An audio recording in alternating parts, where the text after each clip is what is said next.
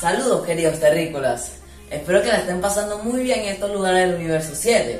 Y como saben, hoy es viernes, ya que eso nos pone muy contentos porque hoy es la iniciativa del Treasure Friday. Y el reto que nos dieron esta vez se llama ¿qué personaje de televisión escogerías y por qué?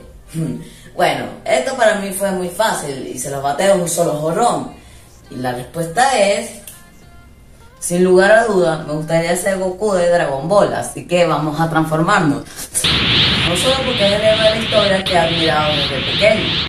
Oh vaya, me quise elevó. Bueno, sino que este personaje, por su gran fortaleza y espíritu, nunca se rinde y sigue aprendiendo nuevas cosas. En eso nos parecemos bastante.